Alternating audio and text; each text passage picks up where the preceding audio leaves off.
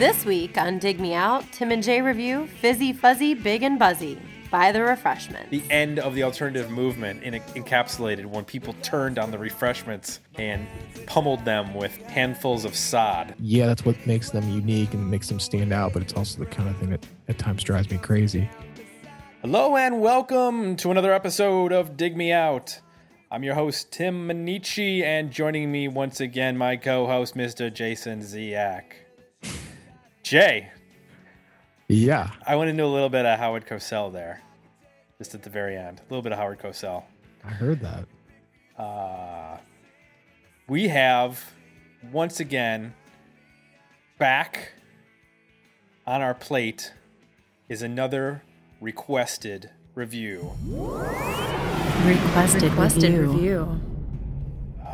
This one is one I'm going to take a guess. You're probably familiar with like one or two songs from this band, Jay. Is that a relatively good guess?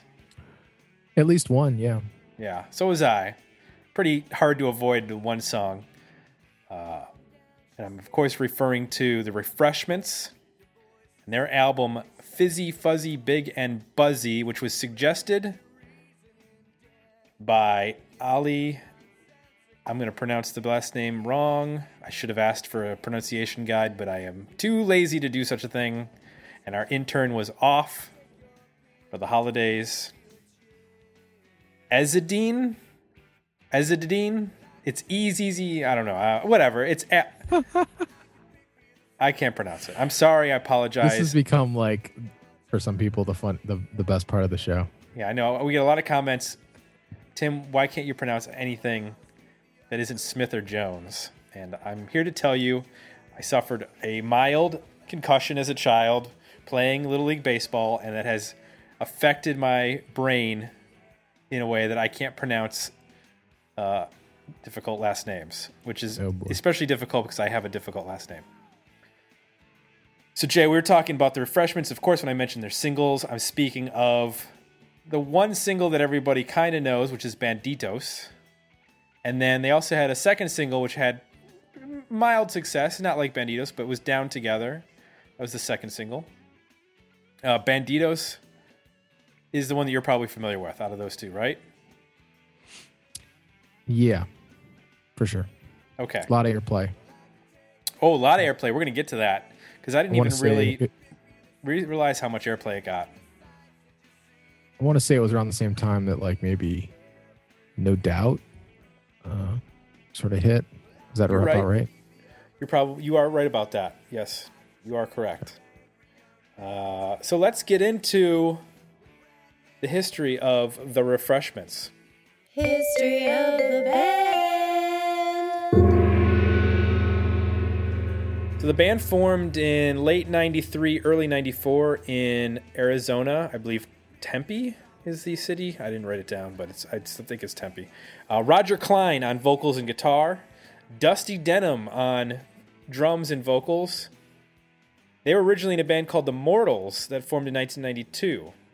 And they started the Refreshments with Buddy Edwards on bass and vocals and Brian Blush on guitar and vocals. I just want to point out that this band has a Dusty and a Buddy, which seems completely appropriate as far as I'm concerned.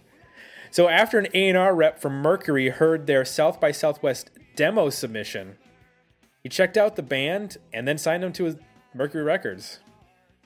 So in 1995, unfortunately, the appropriately named Dusty Denham left the band and was replaced by Paul Nafa.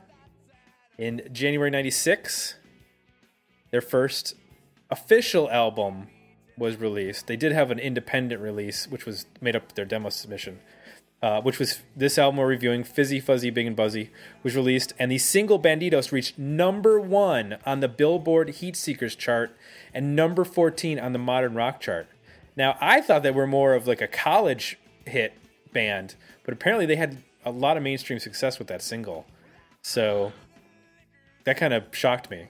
Yeah, I remember that quite clearly. Like I said, the No Doubt sort of era of right of bands. Yeah, I remember this being played like crazy on pretty much, straight up rock radio. So in the fall of 97, their second album, The Bottle and Fresh Horses, was released.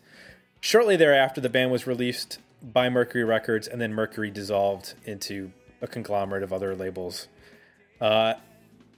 Edwards and Blush left the band, and then Roger Clyne and Paul Nafa started a new band called Roger Clyne and the Peacemakers.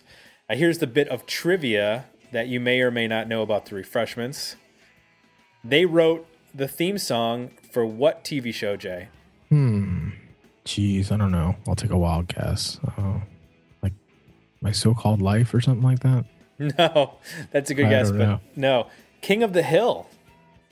Oh. Yeah, that's the Refreshments.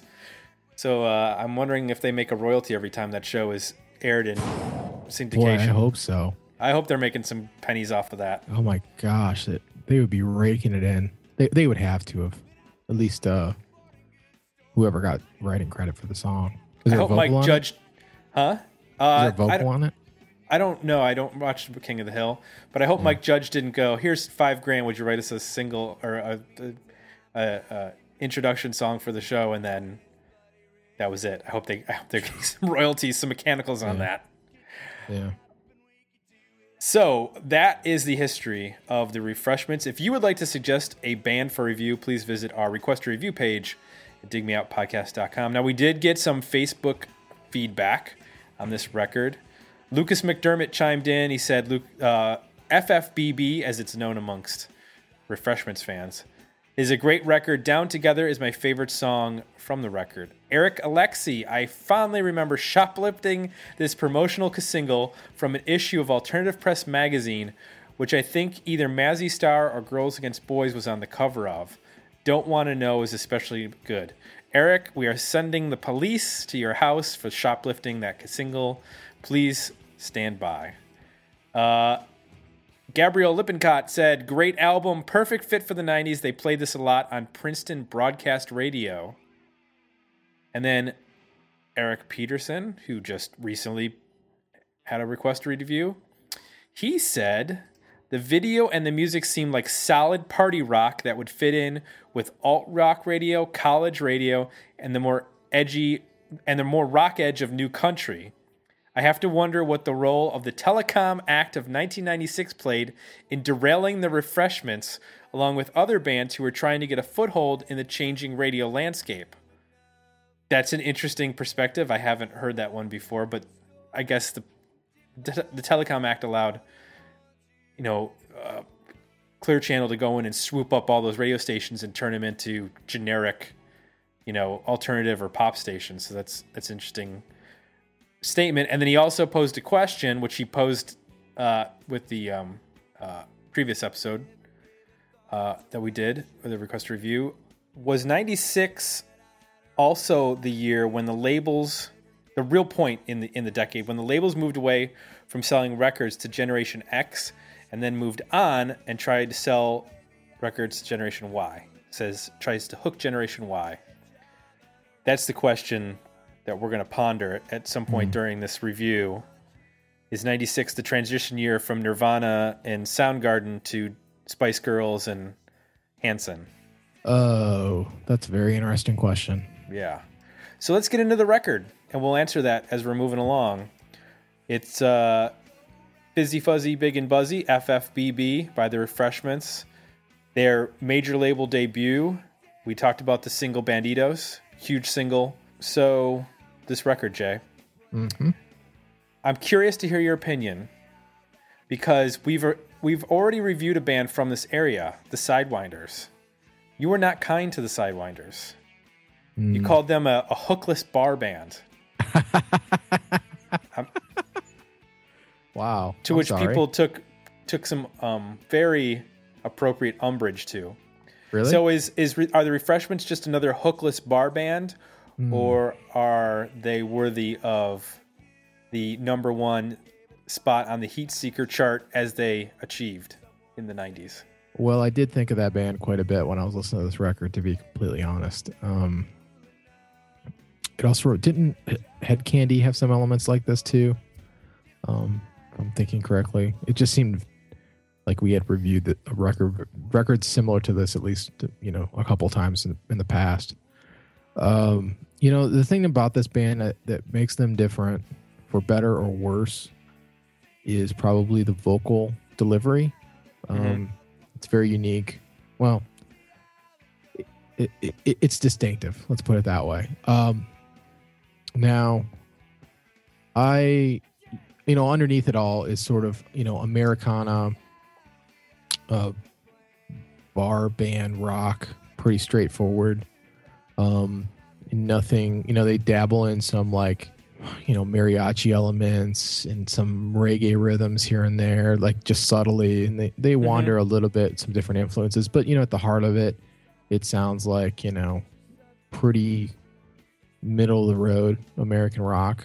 But the vocal delivery and sort of style of singing and lyric writing is probably what makes this band distinctive. And it's both their appeal and, for me, some cases, the thing that I find kind of annoying. The reason for that is, it's very much, what's the term? You write screenplays, you probably know the correct term for this, but is it exposition?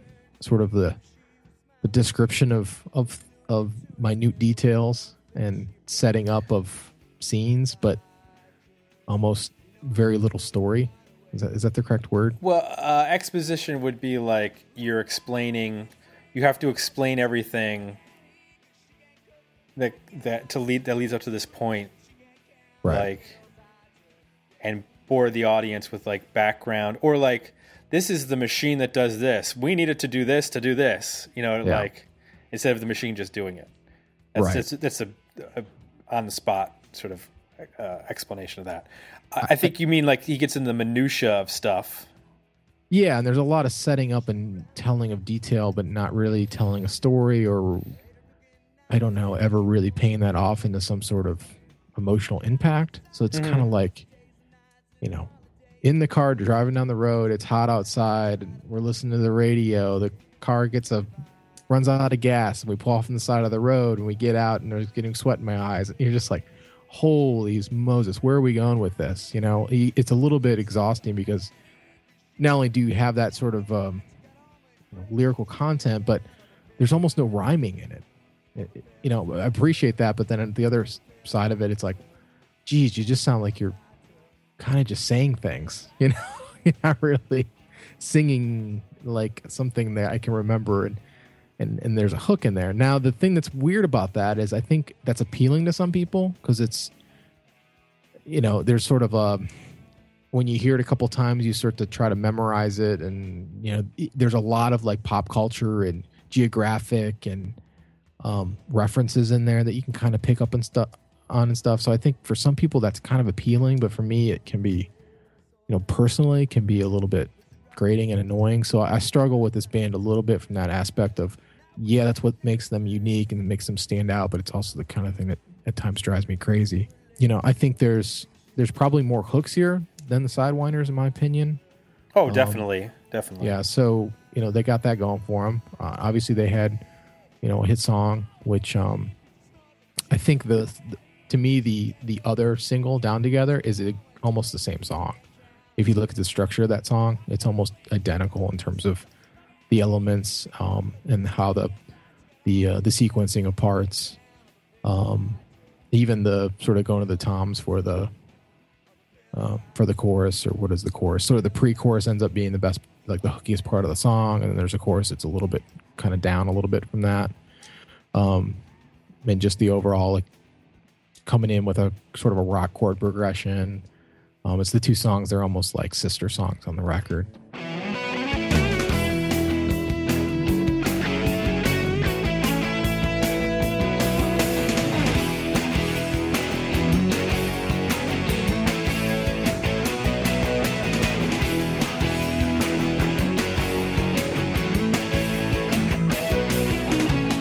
We could write our names here in the mud. No one's around to see them. We could hang our shoes here in a tree.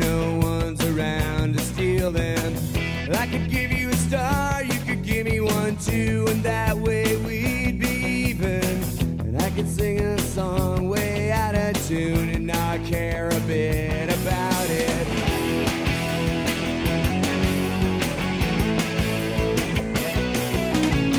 We could both wear cowboy hats and pretend that we could speak Italian. I could eat some gum and make my breath so minty fresh to kiss you. Your breath will smell like wine, I like that a lot, especially when I kiss you. And I could hit my funny bone real hard, and you could call me a sweetheart. And whoever said there's nothing new under the sun never thought much about individuals, but he's dead anyway. So let's go down together, let's go down together, let's go down together, let's go down together, yeah, let's go.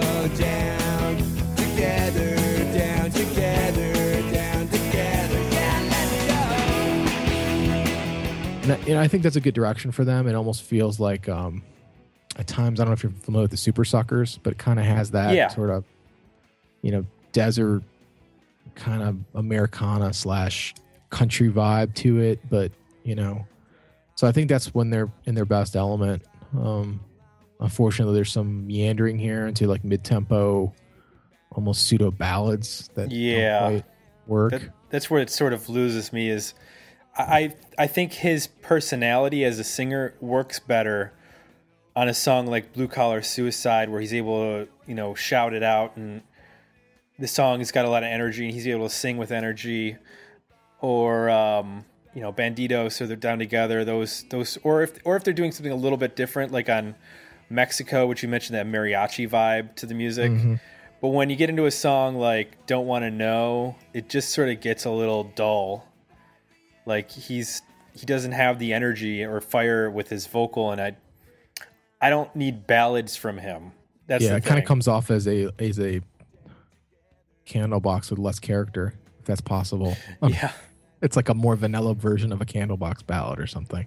Yeah, and you were saying, sometimes the lyrics can go from, I guess you'd say, clever to annoying. Mm-hmm. I think that's one of the toughest things to do, is to be clever and make you remember things, but not necessarily be funny and be jokey. Because I think that Bandidos really rides that line of being clever with all the pop culture references. It sort of is in the... I would put it in the vein of like Cracker's Teen Angst, What the World Needs Now, mm-hmm. or Harvey Danger's Flagpole Sitta, like those sorts of songs where they're clearly, playing with pop culture and pop culture references and being ironic and being sarcastic and clever, but they never really fall into like a parody or a jokey kind of side to it. Yeah. Which, if you do, I think it instantly ruins your credibility.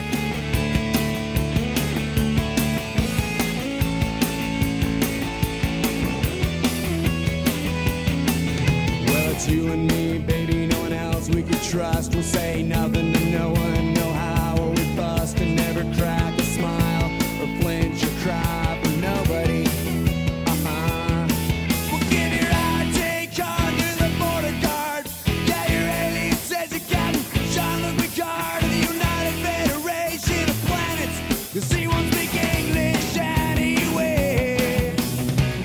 Everybody knows if the world is full of stupid people, so meet me at the mission at midnight. We'll divvy up there. Everybody knows if the world is full of stupid people. Well, I got the pistol, so I'll keep the pesos. Yeah, and that seems fair. I was sort of surprised, because if you go to Amazon, this album has 94 reviews, which is a lot. This is a kind of obscure album from the 90s, but it has 94 reviews. Not one is below 4 stars. They're all 5 or 4 star reviews. Wow. which I've never seen that before. I mean, usually you have a spread of people like, I checked out this band because of the single and I didn't really like any of the other songs, kind of a letdown, blah, blah, blah.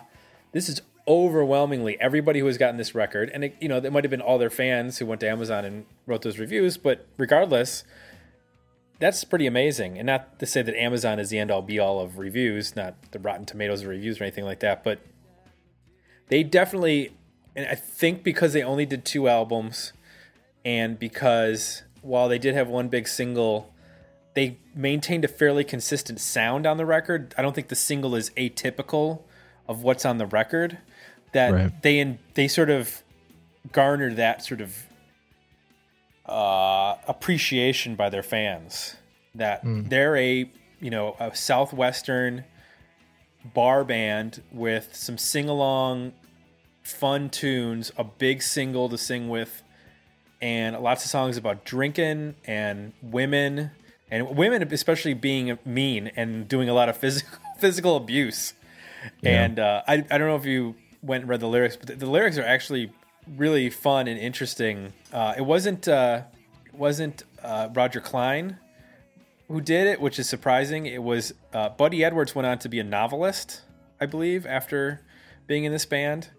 But when you read some of the lyrics of Roger Clyne's, like in European Swallow, there's this section of the song where he goes, I'm just going to read this verbatim. So this big old guy comes up to me and he says, "Hey, skinny white boy, I don't like the way you look at my girlfriend. What an ugly thing to say. I say, don't flatter yourself. You know I don't think that much of your girlfriend." So that big old guy socks me in the nose. I fall on my back. I get blood on my clothes. He says, "Hey, skinny white boy, what'd you think about that?" I says, "Well, it doesn't change much. I still don't think much of your girlfriend." That's funny, but it's not like, it's not like a joke. Like, It's a anecdotal, funny, clever little thing to put into your song. I don't know what it has to do with the song overall, but I could see that irony in there, and cleverness is something that I would see in a writer. Somebody who writes for their fiction or what have you, screenplays, whatever.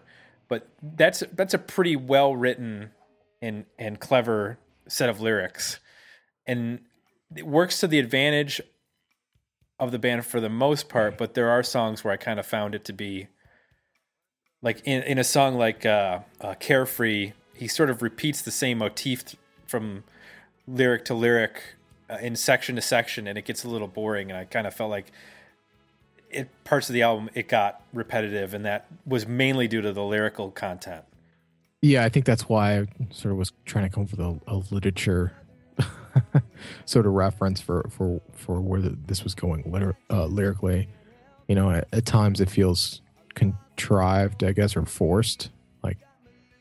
Like you said, that's a really well written statement, but in terms of singing a melody, it becomes very clumsy and difficult to say. And they sort of force it in there, and you're at the context of trying to write sort of these, pretty innocent pop songs. It's sort of I don't know. I find it a little difficult to take sometimes.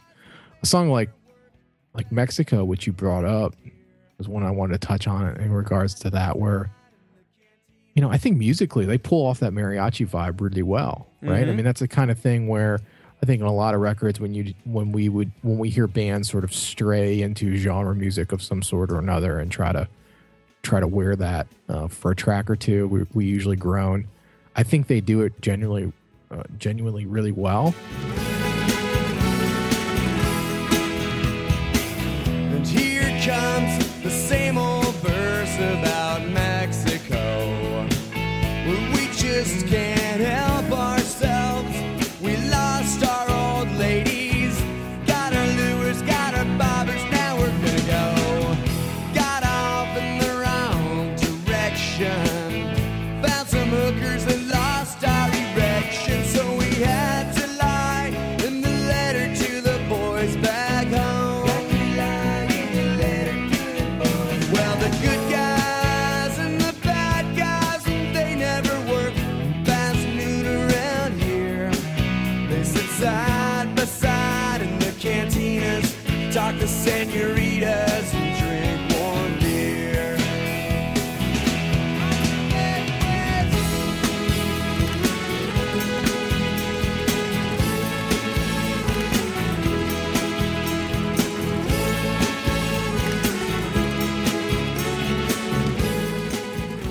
and actually the chord progression and stuff, it's kind of a really cool song underneath musically, but the lyric is just, I can't get into it. It's basically like making fun of writing songs about Mexico, which, you can't, it's sort of under this a little bit, I don't know, sort of a serious kind of vibe almost to the music. Mm-hmm. And the lyric, it doesn't juxtapose very well for me. And I can't take the song seriously because of that.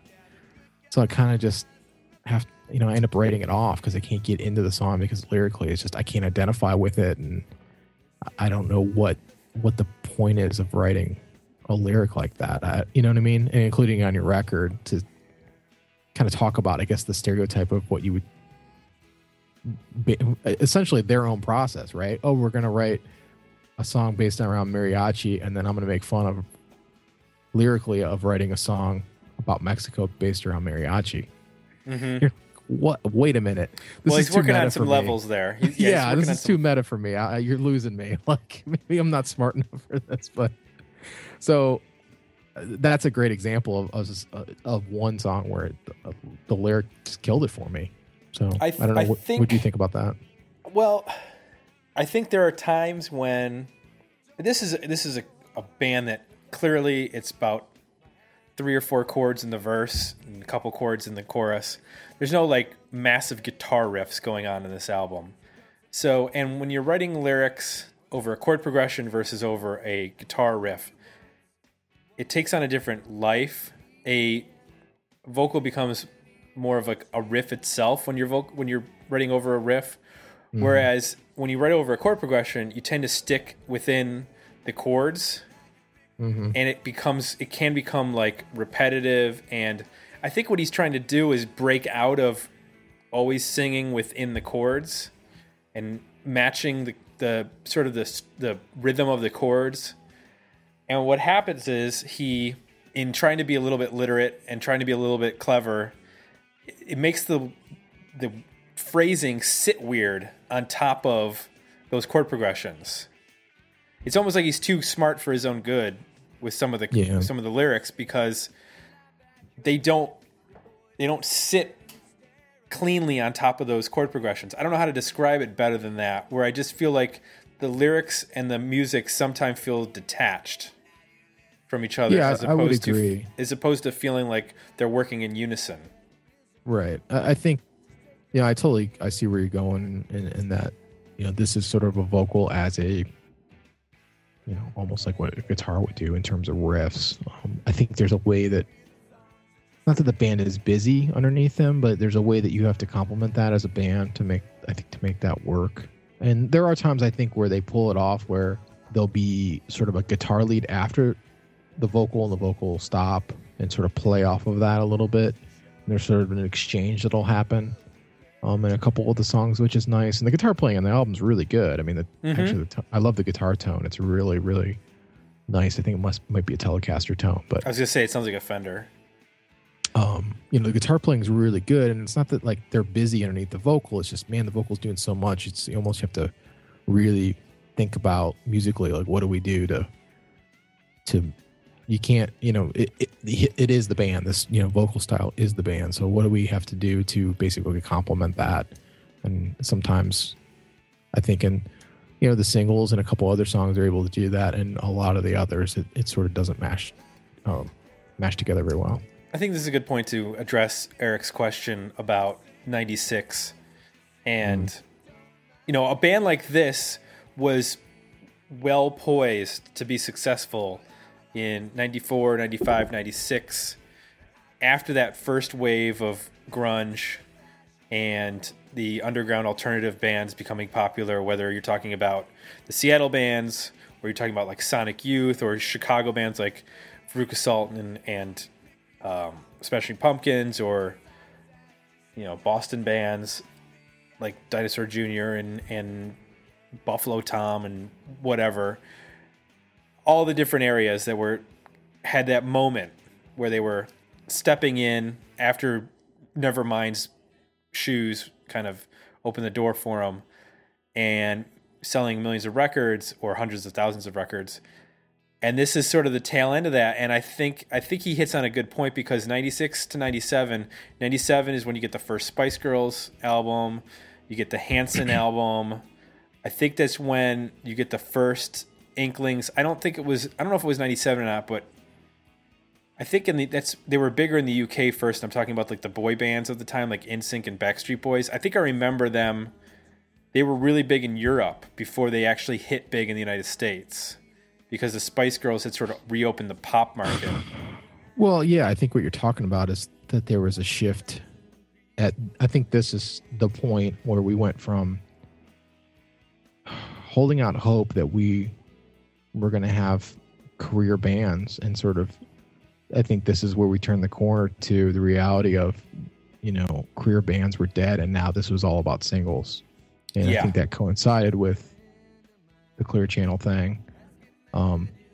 It's sort of, I don't know if it was, a result of it, or if it just happened at the same time because of the course of things. But if you look at the top alternative songs of 96 and start going through that list, I mean, it is all, there's some bands in there that have continued on and had careers, but there is a ton of one-hit wonders, basically. And alternative radio at that point sort of was immune from that. I mean, you had a lot of sort of staples that were always there, and you felt like, oh, these are bands that are going to be around. And then all of a sudden there was this massive signing that came out of that, and they just, labels moved to this model of throw something at the wall, and if there's not a hit, move on. Drop them, sign somebody else, throw it at the wall, not a hit, drop them, move on. So, you got Sublime. The top, I think, top handful of songs were Sublime, What I Got, Smashing Pumpkins, 1979, Back, Oasis, Buttle Surfers, Cake, No Doubt, Bush, Everclear, Soundgarden. So, half of those bands sort of went on or continue to have, pretty big careers. But then after that, it's like 311, Space Hog, Jewel, Tonic, Primitive Radio Gods. Oh, God. Let's see here. Blues Traveler, Tracy Bonham. There's a one-hit wonder. Seven Mary 3. One-hit wonder, yeah. Folk Implosion, Poe. Mm-hmm. So, I mean, there's just a laundry list of this is the and it got much worse after this. I mean, the years that followed this, it became, a lot of these bands I'm saying actually went on and continue to have careers now in some capacity, but it got even worse after this, where it was just, I bet if you looked at 97 and 98, it's like depressing how many bands are in there that, never made a second record. And, Refreshments Down Together is on this list. And so I think it was the beginning of a change. And unfortunately, I think we're still in it. I think we're very much still in the, when you talk about commercial radio, at least, and commercial and big record labels, we're still in this era of you get a shot and that's it. And if you don't get a hit song the first time, then you're done and we move on. Now, you mentioned Poe and 311. Ironically enough, and you mentioned No Doubt, I don't know if you remember this, Jay, but in the summer, or actually it was the spring of 96, at the Blossom Music Center was Buzzard Fest. Do you remember? Did you go to any Buzzard Fests? I went to one. I don't know what year it was. Okay, so Buzzard Fest was the radio station in Cleveland, which was, what was the call? WMMS. WMMS. So they went from being, weren't they like a hard rock station, and then they turned into an alternative station in the 90s? Or was it the other way around? They were hard rock, straight up commercial rock, a little classic rock mixed in. Okay. So the Buzzard Fest lineup from May of 96, The Tragically Hip, 311, Candlebox, No Doubt, Holy Barbarians, Poe, The Refreshments, Triple Fast Action, Berlin, The Nixons, Goldfinger, God's Child, and Dash Rip Rock. Yeah. So I saw almost all those bands. On the side stage, I saw Poe, and then the follow-up Poe was The Refreshments. And what happened with The Refreshments was it had rained the day before, and there was sod down that was wet. And about halfway through the first song, people started picking up the sod and throwing it at The Refreshments, which knocked out their vocal mics. Oh my god. and just covered them in mud. And they basically just started yelling at them, and it basically turned into a big chaos. Like like they shut down that stage, and the band. I don't even think the band made it through 2 songs. This was at Blossom. Yeah, this is at Blossom. It was like the side stage up, closer to, like, it was opposite of the main stage. So it was, and Blossom's an outdoor sort of shed. Yeah, concert. Just to give everybody in the Cleveland area. Yeah, this was the only time I've ever subjected myself to 311 live. It was pretty awful.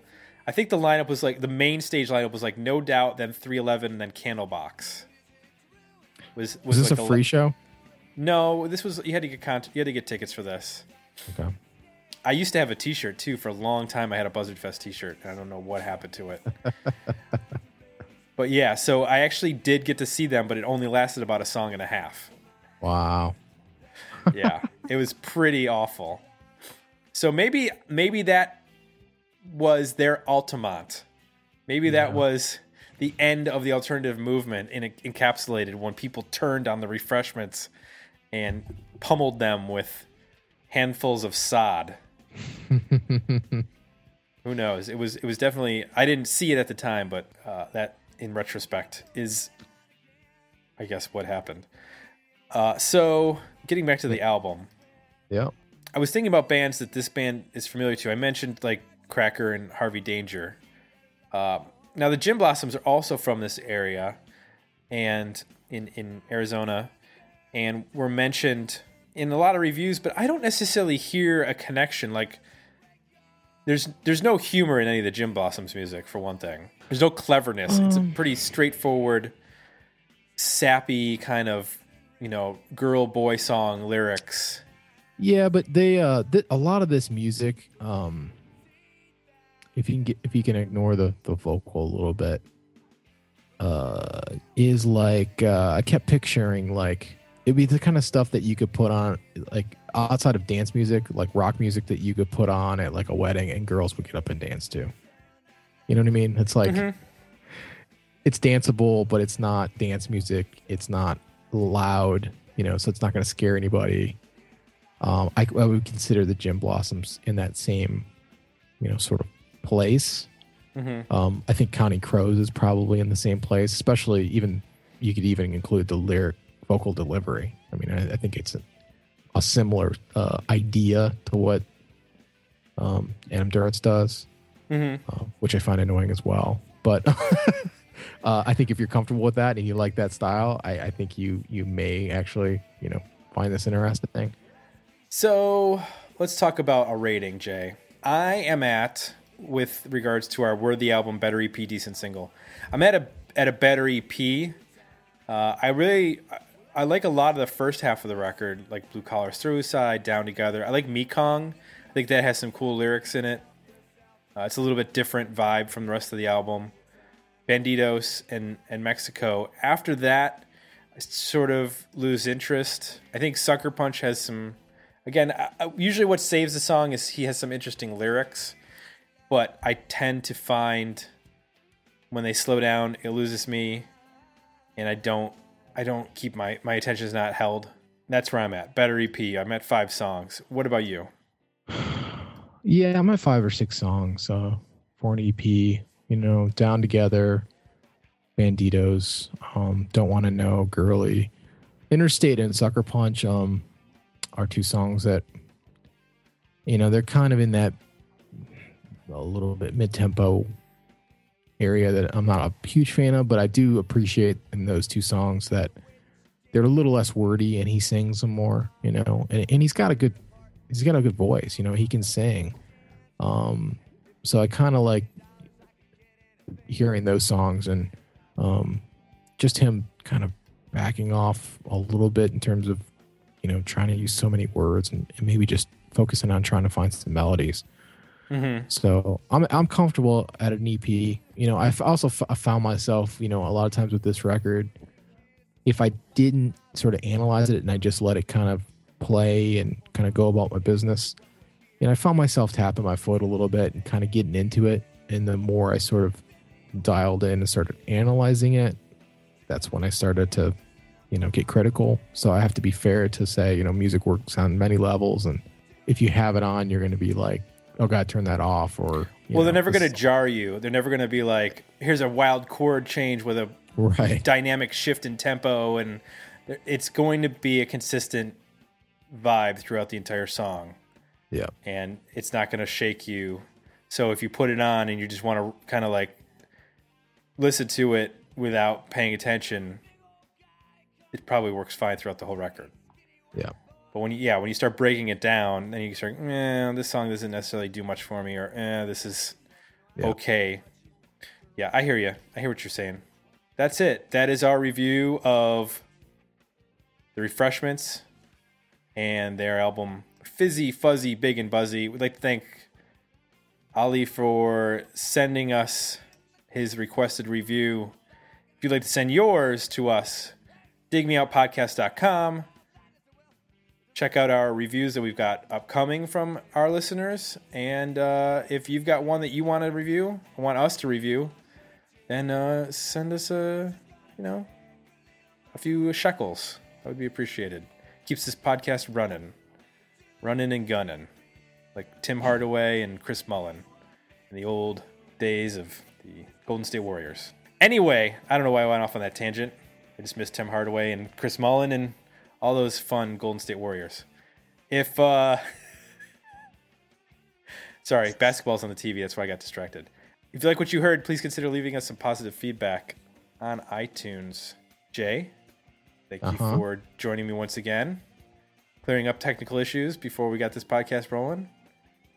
And we'll be back next week with another episode of Dig Me Out.